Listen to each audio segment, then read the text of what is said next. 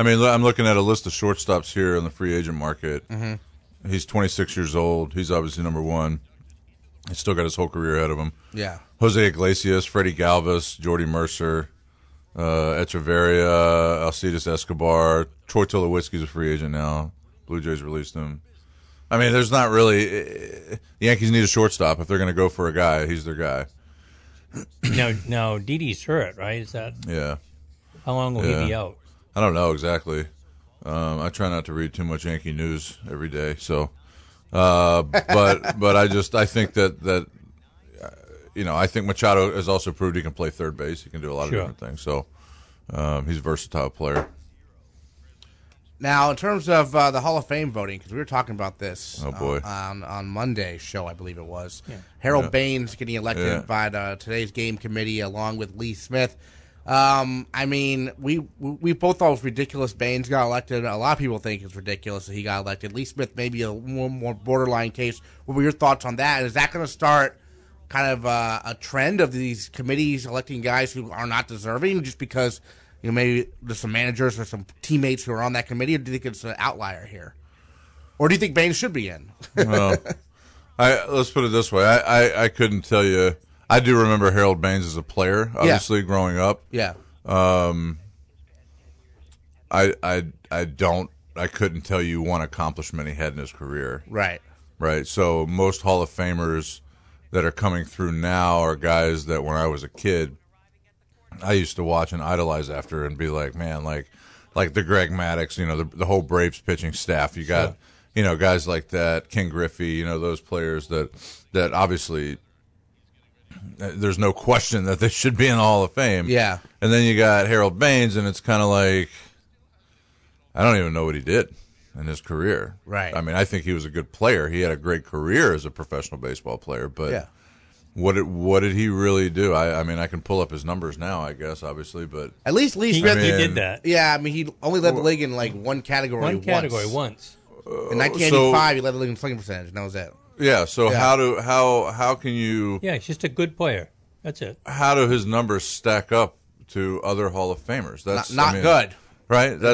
There has to be a certain precedent that's been set by all the past players that say like, hey, like if player A isn't comparable to player B or C or D or E, how are we? I mean, how is he in consideration? Like, right? Everybody in the Hall of Fame has accomplished a certain level in their career, and so the standard should be set already. At least Lee Smith, I was going to say, retired as the all-time leader in save. Yeah, no, yeah, of course. It's easy to make a case for him. There isn't any question about that. It's easier. Yeah, I still don't know if he's in. I say it's too bad for the guys like one of the Red Sox guy, Dwight Evans, comes to mind. There was never a better fielder in the American League anyway, playing in a tough ballpark to play right field, and he's not going to get recognized because he probably didn't have quite the same offensive statistics. So for me, it's got to be more than just statistics. I mean, Ozzie Smith made it. He wasn't a great hitter. He was a tremendous shortstop. Well, there's a debate right now about Omar Vizquel. People are saying how great defensively he was. Should he get in? He was. He's still on the let's look at this right here. So I've got up right now the Hall of Fame ballot from 2019. I mean, Edgar Martinez has been on it for 10 years now. I think he's getting in this year. I think it's getting in. 70.4% was his last. This is the year. Wow. He's a guy too that, I mean, you look, he's the best designated hitter of all time. They named the award after him. You can't argue that. No, that's right. Better than Harold Baines. Better than clearly. I mean, if I have to look on my bench and pick one of those guys to pinch hit, who do you think? Of course. So you got. I mean, even Fred McGriff. I mean, he's 10th right now, finishing in his last vote. He's only getting 23% of the vote, but I mean, the guy's 493 career home runs. Yeah. 2,500 hits. Like, I mean, those are good numbers. Like, those are guys that should be more in the conversation than a Harold Baines. Let me try Omar Vizquel, Larry Walker, another one.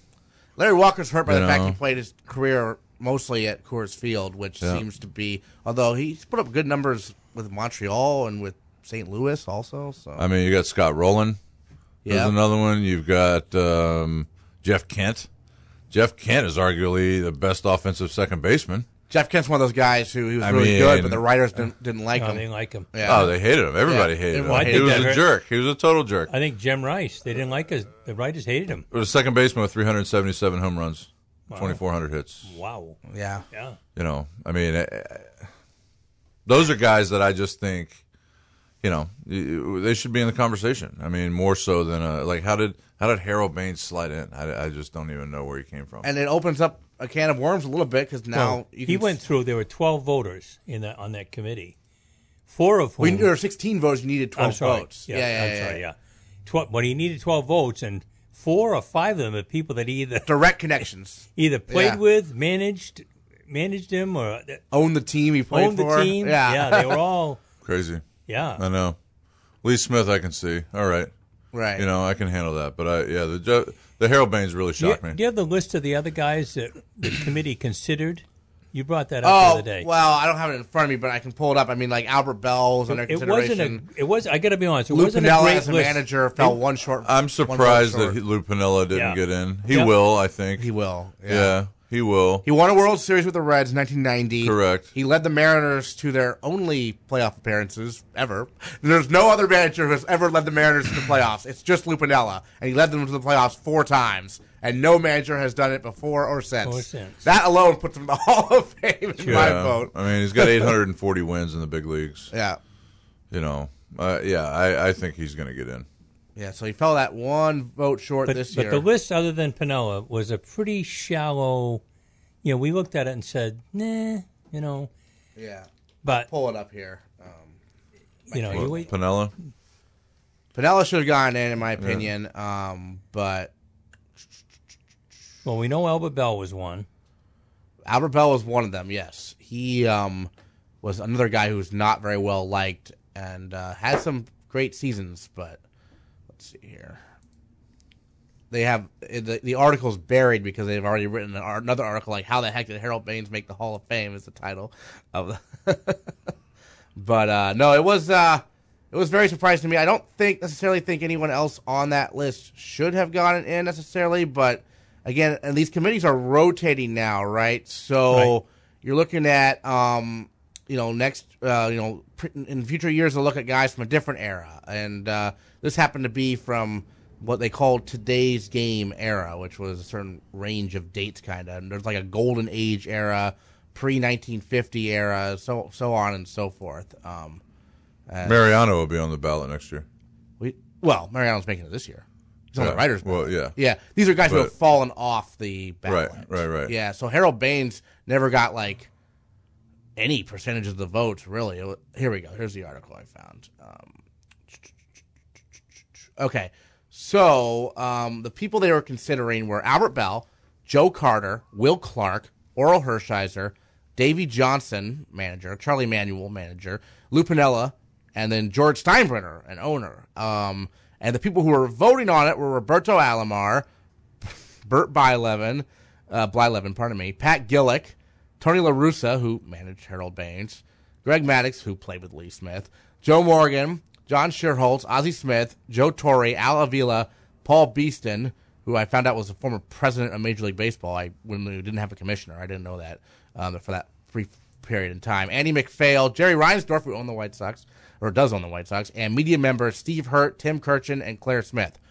Random committee. Totally random. Will Clark even? Well, Will Clark was not on the committee. But right, but how is Will Clark not even in the consideration? Will Clark and Oral Hershiser. Yeah, Hershiser too. Yeah, they didn't get enough. They didn't get enough votes. But yeah, and then Steinbrenner didn't get enough votes either. He will. He will at some point, probably. Yeah, because he was just by his force of will. I mean, he has to. Yeah, come on. Although for a long period of his ownership, the Yankees didn't do anything really, right? In the 70s, they were the 80s, yeah. So they won the World Series in 77 and 78. Tom Fresh was their best player. From 79 through 94, obviously a strike in 94, they were not good. No, they weren't, but they got their championships and they did. And I mean, look what he did for New York City for the Yankees. I mean, he's got to go in. Like he was a living legend there for a long time. I mean, he's got to go in. Yeah, he's got to go in. Well, he made everybody focus on baseball. Yeah. You were always talking about it. Yeah, I mean, it's firing a no-brainer. managers. It's a no-brainer. Bringing in controversial players. I mean, he kept Major League Baseball on the map. Yeah, it's a no-brainer. But you know, we're still not out of the woods yet with all the scandals and everything that baseball went through. That's going to take a while. It's going to take a while to get over it and get out of the woods with all of it. But where do you stand on that? If somebody, the Barry Bonds and Roger Clemens and oh man, I mean, I think honestly, Bonds was a Hall of Famer regardless. Right. That's my take on Clemens that. also. Yeah. Kurt Schilling, I don't see Kurt Schilling in the Hall of Fame. But I think, Bonds and Clemens, I mean, those are the two headliners with that whole thing. I think they're definite, they're Hall of Famers. They're Hall of Famers. The only thing I'd say about Clemens, being a Red Sox fan, is his last 3 years in Boston, he was overweight and not very, he was right around 500. I think he was within 4 wins one way or the other of being 500. Then suddenly he goes to Toronto and he looks like Adonis. Yeah, but he's also, I mean, great. Oh, he's a great pitcher. His numbers are there. I mean, you know what? Yeah, but you're right. You're right. Interesting about Clemens, his final year in Boston. Yeah, he was 10-13, right? 3.63 ERA. Not bad. 3 years in Boston. He led the league in strikeouts in 1996. And that was his final year in Boston. At age 33, he struck out 257 batters, led the league in strikeouts, and Boston said, forget you, get out of here. Yeah, but he had all those strikeouts against Seattle. Yeah, pretty much. Then he goes to Toronto, and you're right, he did take it up to another level and won back-to-back Cy Young Awards at age 34 and 35, and then extended his career. God, he played all the way until he was 44 years old, 24 seasons, but obviously there were some roids involved. There were, but I think as a pitcher, though, you're taking those things to help you recover more. Sure. More so. I mean, you can't say, oh, well, he's got 25 wins as opposed to 10 wins in a year. And that has nothing to do with it. It's just it's more you can get out on the field more than you normally would if you were into your 40s. Right. Correct. Yeah, I would think if correct. That's what it is. You have more opportunities. Would be better for a position player because of that. Well, yeah, playing 100 games or 125 games. Right. Yeah, 100%. Yeah, 100%. You're right. But I think that these guys, I mean, those guys are Hall of Famers. I mean, but if they can't let them in because of it, then I get it. Yeah, I get it. And if that tarnishes you, whether you were involved or not, but you're connected to that somehow, then I get it. It is what it is. I mean, the Pete Rose thing, we don't need to get into that, but look, I mean, it's the same thing. It's just, if you can't do it, you can't do it. But those guys are, I mean, as far as, looking at players that stack up, that meet the precedent that I was talking about earlier, like those are guys that definitely would have regardless. The other thing that the steroid era did to me, though, is you used to be able to say, damn it, if you hit 500 home runs, you're in the Hall of Fame. I don't care if you strike out 7,000 times. There kind of was a baseline criteria. And then when we got in the steroid era, their statistics are out the window. There's nothing that makes any sense. And so suddenly you don't have any baseline. And the guys that were not taking steroids that hit 285, 290, that maybe over time, because of that longevity and being so consistent, could get in, are not going to get in. Yeah. Because their stats don't Sammy Sosa hit 609 career home runs. I don't think he's ever getting voted in. Yeah, but you know what? You'll be able to see, go through his year-by-year home runs, and you'll be able to tell when he started with the steroids. You'll be able to tell. Yeah, he had some good power. It's funny to see in 1998 he hit 66 home runs, and it's not in bold on Baseball Reference because he did not even lead the league because of Mark McGwire. Unbelievable. And then 63 home runs the next year and still did not lead the league. He only led the league in home runs twice. 50 home runs in 2000 and 49 in 2002. Those are the only years he led the league in home runs because of all the other inflated totals going on throughout baseball. But heck, he hit 64 home runs in 2001. He also had the Did he lead the league? No, because of Barry Bonds. Right. Yeah. I believe he's the only player ever to hit more than 60 home runs 3 times in his career in a season. Because I think McGwire did it twice, and I think Bonds did it. I think Bonds did it once. He hit over 70, obviously. But let's see, Bonds in his steroid career here 73 in 2001, but that was a big outlier. He had 49 the previous year and 46 the year after, but people started walking him every time, so that was part of it. But yeah, Sosa's the only one who ever hit more than 60 3 times. And Bonds only did it once, but he happened to hit more than 70, 73, which no one will, I don't think, will ever approach again. No. They did certainly get us all watching the games. Yeah. You got to give them that. You couldn't wait to see, they're going to hit a home run today? I mean, it was amazing. I mean, look at the whole McGwire-Sosa episode that year when they were the home run race. Like, that really brought fans back into the game when baseball was struggling a little bit. And that was a good thing. And then, I mean, you've had a few of those, though. But then you've got, like, the Cal Ripken thing, breaking the game streak. I mean, that brought fans back to the game, which, I mean, Cal Ripken obviously was never connected to any of that. And, it was something good. And then you get back into it. And then all of a sudden, of course, like, a scandal has to hit where it's like these guys are on substances that they shouldn't be on. It's like, man, we were almost there. We almost brought everybody back and had everything working. And then all of a sudden one of those things hits. But those guys are Hall of Famers regardless. Sosa probably not, but Bonds, Clemens, I think, 100%. The other thing that Maddie and I talked about last week, we all keep saying, well, baseball is, but he had the list of, I think it's StubHub. I should have remembered exactly what he said. The most requested and most used tickets to what events? And he said, what do you think? And I said, well, the NBA championship. I started listing off, and he goes, you know what? There's not one basketball thing on here. The Super Bowl, the AFC championship, the Patriots and the Jaguars. That's probably because it's Boston. And then two Alabama football games. One the national championship game, and one the SEC championship, or maybe one of the playoff games. 4 World Series games. L.A. and Boston. 4. I said, wait, no Yankee Red Sox playoff game? Nope. L.A. and Boston. I mean, I understand that's old school, but kind of surprising. Yeah. I expected basketball to be all over it. Yeah, I went to the World Series this year. I went to Game 1.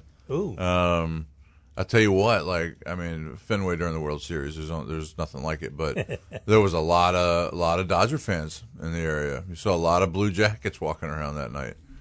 Yeah, I was surprised watching it, thinking, how did those guys get tickets? Yeah, seriously. So, speaking of Red Sox, you saw Joe Kelly's gone, right? Yeah. What do you think of that? He went for warmer temps, man. I'm not a big Joe Kelly fan. I think he was too inconsistent for me. No, that's right. We just he got hot at the right time, and he came in and helped them. But, I mean, 3/4 of the season, the guy was all over the place. Ocean. He was all over the place, and then when he was there, it was right down Broadway. That's why he was getting hit. 3 years too. That's a big contract for him. That's a no-brainer for him. Oh, he had to take that and run for $25 million or something. That's ridiculous. Oh, yeah. I don't think the Red Sox will miss him. I think they'll find another reliever to come in and take his spot that can do what he did. 3 years, $25 million. Good for him. Take it and run, Joe. Don't even look back, man. He was born and raised in Southern California. Yeah, that's part of it. And he's going to help bridge the gap to Kenley Jansen, who is obviously their closer there in L.A. I don't think. Yeah, the Sox he's not should a even closer. Look back. Yeah, that was. But they're going to need a couple new bullpen pieces. Yeah. With Kimbrel gone too. I don't know who's going to close for him this year. I'm not a giant Red Sox fan. I do follow them, obviously, because I live here. But who's your team again? Cincinnati. Oof. Cincinnati? And you're admitting that on the radio? The Reds. Yeah, I was born in Cincinnati. Okay. Yeah, so... that bandbox of a ballpark. So where? It's fun. It's fun to go watch games, though. Go for BP. It's even better. Yeah, right. Tell us a little bit about how you got here. Where have you been? Where'd you go to school? Those kind of things. We don't have people out there don't know all those things. All right. So I grew up in Chesapeake, Virginia, which is near Virginia Beach. Was more of a football player. Ended up playing Division III baseball. I went to Lynchburg College in Virginia, Small school, similar to Bates, a little bit, maybe twice the size of enrollment, but Division III, about 5,000 or so. Had a great career, great run at it, a lot of fun. Thought I was going to go into teaching. I did to get certified for health and phys ed, K through 12, and then I realized I wanted to coach and stayed there as an assistant coach and got my graduate degree and learned how to coach. And then I took a job and kind of just moved to Poughkeepsie, New York, and started coaching at Vassar College, and was there for 13 years total. And was able to kind of build a program from scratch and get it started, and built a brand new facility, and had a couple kids play professionally out of there, and we just kind of built it up from the ground up, and really had a good run for a few years. And I don't know, I just kind of felt like I was ready to do something different after 13 years in one spot. So I moved to Maine, and here I am. And I knew all about the NESCAC, and I didn't know a lot about Bates, but my interview, I fell in love with it. Bates is an awesome place and a lot of good people, and I love Maine. Obviously, the weather's not ideal for spring baseball, but I knew that coming in, so it's not a shock. But I love it up here. I'm happy to be here. I'm in my third year. We've had a couple good seasons so far, and I look forward to building on that. So that's kind of my I kept moving north to coach spring baseball. I don't really know what that's all about. The baseball team at Bates, I mean, it's not easy to make the NESCAC tournament in baseball because you only get 2 teams from each division, so only 4 teams make the tournament. Whereas other sports, it's 8 teams, almost the entire conference. So only 4, and you have to finish top 2 in your division. And Bates, I think, has done it now. I think why do they 4 do of that? the last 5 or 5 of the last 6 years. Yeah. So they've been making the NESCAC tournament quite regularly. Why do they do that? Just the way it's set up, I guess. We only play 12 games in conference, which is crazy for a college schedule. The last conference I was in, we played 24, so that'll give you an idea. I mean, you lose. It's like playing college football, really, because each game matters so much. Every game is intense, and it goes down to the wire. And so if you drop a series, you drop 2 out of 3 in one of your first 2 series, your back's against the wall the second week of the season. That means you have to go out and try to schedule the rest. Right. You've got to, Is there an allotment of how many games they'll let you play? There is. We'll play 36, and then any postseason, all that. And only 12 in the league? Only 12 in conference. It's interesting. So, because we have 10 teams, and geographically we're so split that we have 2 divisions of 5. So, in ours it's Bates, Colby, Bowdoin, Trinity, and Tufts. And then on the rest are on the other side. So we play each team in a 3-game set. So there's our 12 games. It doesn't help either that Connecticut College doesn't have baseball and softball either one. Right. No, they don't. That's where my daughter went. Or football. But I'll tell you this, like NESCAC baseball is good baseball. I mean, there's players drafted out of the league all the time, and a lot of these students are looking to go to schools in the Patriot League or the Ivy League, and for whatever reason they choose to come play in the NESCAC. So I encourage anybody that has never seen a NESCAC or a Division III game, like, you'll be impressed. I mean, it's fast baseball, and there's some talent on the field for sure. We were saying NESCAC has some crazy rules, and one of those is that none of you can start early, and secondly, like for instance in football, they don't go beyond the NESCAC schedule. They're not allowed we do. to. You guys are allowed to. Quite a few of the other sports are allowed to. Yeah. They just have some rules that's kind of like. We have had Jason on twice, and we've kind of hammered on him about get those things fixed. Yeah, if only he had that power. No, right. Seriously. I mean, I think anybody just joining the NESCAC is like, I'm going to change something. Yeah, well, good luck with that. Yeah. It's kind of archaic in some ways, but it's also it's one of those that's how it is kind of things. But it's there's a lot of good athletes. I mean. I've been really impressed with the quality of student athletes that we get in the NESCAC, but I think that there's some things that could help streamline our schedule a little bit that the NESCAC should probably ease up on. But we were talking. That's my opinion. They know my opinion. I'm sorry. We were talking like who was in that said this year they play just a few games at home in the NESCAC and all the rest of them away, and then next year it's just the opposite. It's like that seems like an easy solution to me, having been an AD. You get together as a group and you say, we got to fix this imbalance every other year. It doesn't make sense. Yeah. And I guess it's basketball. Because we were saying that this is the year that she'd love to, with a young team, she'd love to have women's basketball. She'd love to have more games at home. It's a road-heavy schedule. It's a road-heavy schedule this year. Baseball's interesting because, you look, as John mentioned, there's only 12 conference games. But luckily for Bates, 6 of those 12 are Bowdoin and Colby, which are, fairly close by to here. So it's not like in conference the travel is crazy.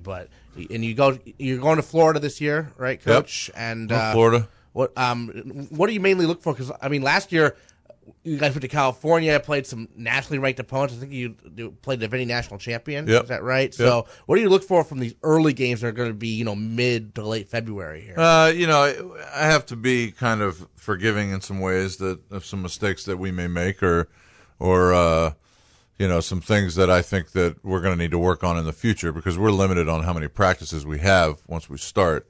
But I think that for me, I want to see effort. I want to see guys taking advantage of opportunities. I want to see us compete. I want a competitive edge. The mechanical stuff, the pitch sequences, the positioning with our infield, that kind of thing, we can work on as we progress throughout the year. But I want to see that they're excited to play. They're excited for the start of the season because the season can be long and drawn out. But I want to know that we're going to be hungry and we're going to go after it this year. So Florida this year, much easier flight, much easier trip. Right. You don't change time. Those red-eye flights, man, they take a toll when you get older. But I think that the trip to Florida this year will be a good one. I think we'll be playing some competitive teams, but teams that we should compete against as well. Sunshine, palm trees, Bermuda grass. I'm ready to go right now. Yeah, seriously, right? Yeah. Any day, right? February could not come soon enough. No, it could not. Yeah. The winter started early, didn't it? This year? So it'll be good. But I'm actually going down to Puerto Rico over winter break. I'm taking a USA high school team down to travel around the island and play some of the academies down there. So nice. Yeah, I've done it the last few years. Puerto Rico is a pretty awesome place if you've never been. It's definitely something you should check out. So we all kind of meet in Puerto Rico. We practice for a day, and then we just kind of put it together and go around and play. It's a lot of fun. And some of those Puerto Rican kids can flat out get it done on the field. Yeah, trust me. Oh yeah. Sure. Oh yeah. Well, Michael Hoffer commented on our live Facebook stream. You can watch this on Facebook at MBR on Facebook. But he says he has a dead cell phone, so he's not able to call in. Oh. So John's our only guest can stay? today. That'd be great. If you want to stick around on the other side of the break, you can. Okay. Or you have to go, that's fine as well. But we're going to take a quick break. Back in a moment. This is the BList Daily on the new 105 Sports and on MBRradio.com. Welcome back into the Spectrum Healthcare Partners studios. This is the BList Daily on the new 105.5 Sports. Also in Sports Time 780. Don't want to forget the folks in Rumford tuning in as well. My name is Aaron Morse. We got Dave Wing in studio as usual. Jon Martin stopping by, the head coach of the Bates baseball team. John, I know you got to go, but I'm intrigued by that Puerto Rico thing. How many times have you gone down there with this team, and what does it do for you as a coach, kind of, I guess? Yeah, so it's kind of interesting story how it all started. So I used to do some work in the past with USA Baseball, and I've taken teams. Trying to think, I've gone to Japan, I've gone to Venezuela, I went to the Netherlands, and we do some clinics, but we've also take teams over there to compete against their junior national teams. Mm-hmm. And I have a friend of mine who used to coach at Columbia University down in New York, and he started a company. He got out of college baseball and started a company called Planet Baseball. And what we do is as I recruit throughout the summer, and he gets a couple other college coaches to go with us, we put together a database, we reach out, we build a trip to wherever we're going to go, and we get some of the better players that we've seen and kids that we think we've evaluated that this is a good fit for them. They come with us, and we compete against some of the better teams in whatever country we're going to. So last summer we went to Cuba, so I did Cuba for the first time. that was a pretty amazing. That thing. has to be pretty interesting. Yeah. It really opened your eyes to a lot of things. A lot of cars from the 1950s down there. Yeah, it's awesome. It's awesome, and cigars and the whole thing. That's right. So it's a really great place and great baseball. I mean, they are serious about playing baseball the right way there, which is good to see. Yeah. Really interesting culture. Definitely opened your eyes to a lot of things, like I said, just with how that country operates. But I'm glad I was able to do it. But Puerto Rico is my spot. I love going there. The people are so friendly. It's very Americanized. So you're leaving the country, but you're not leaving the country. And right. The food's great. The baseball's great.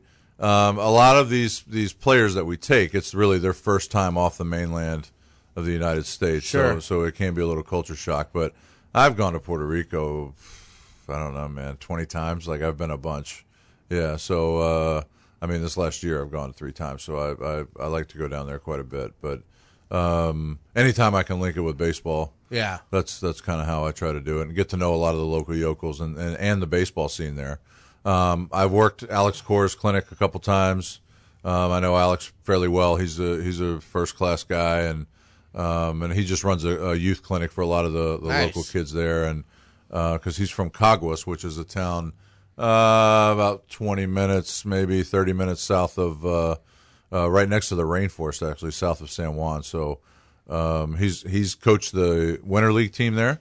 The Puerto Rican Winter Leagues are big. You can go there and sit with 1,000 people in a stadium and watch a lot of big leaguers play throughout the winter. So that's always fun. We always try to go to a game when I'm down there over the winter.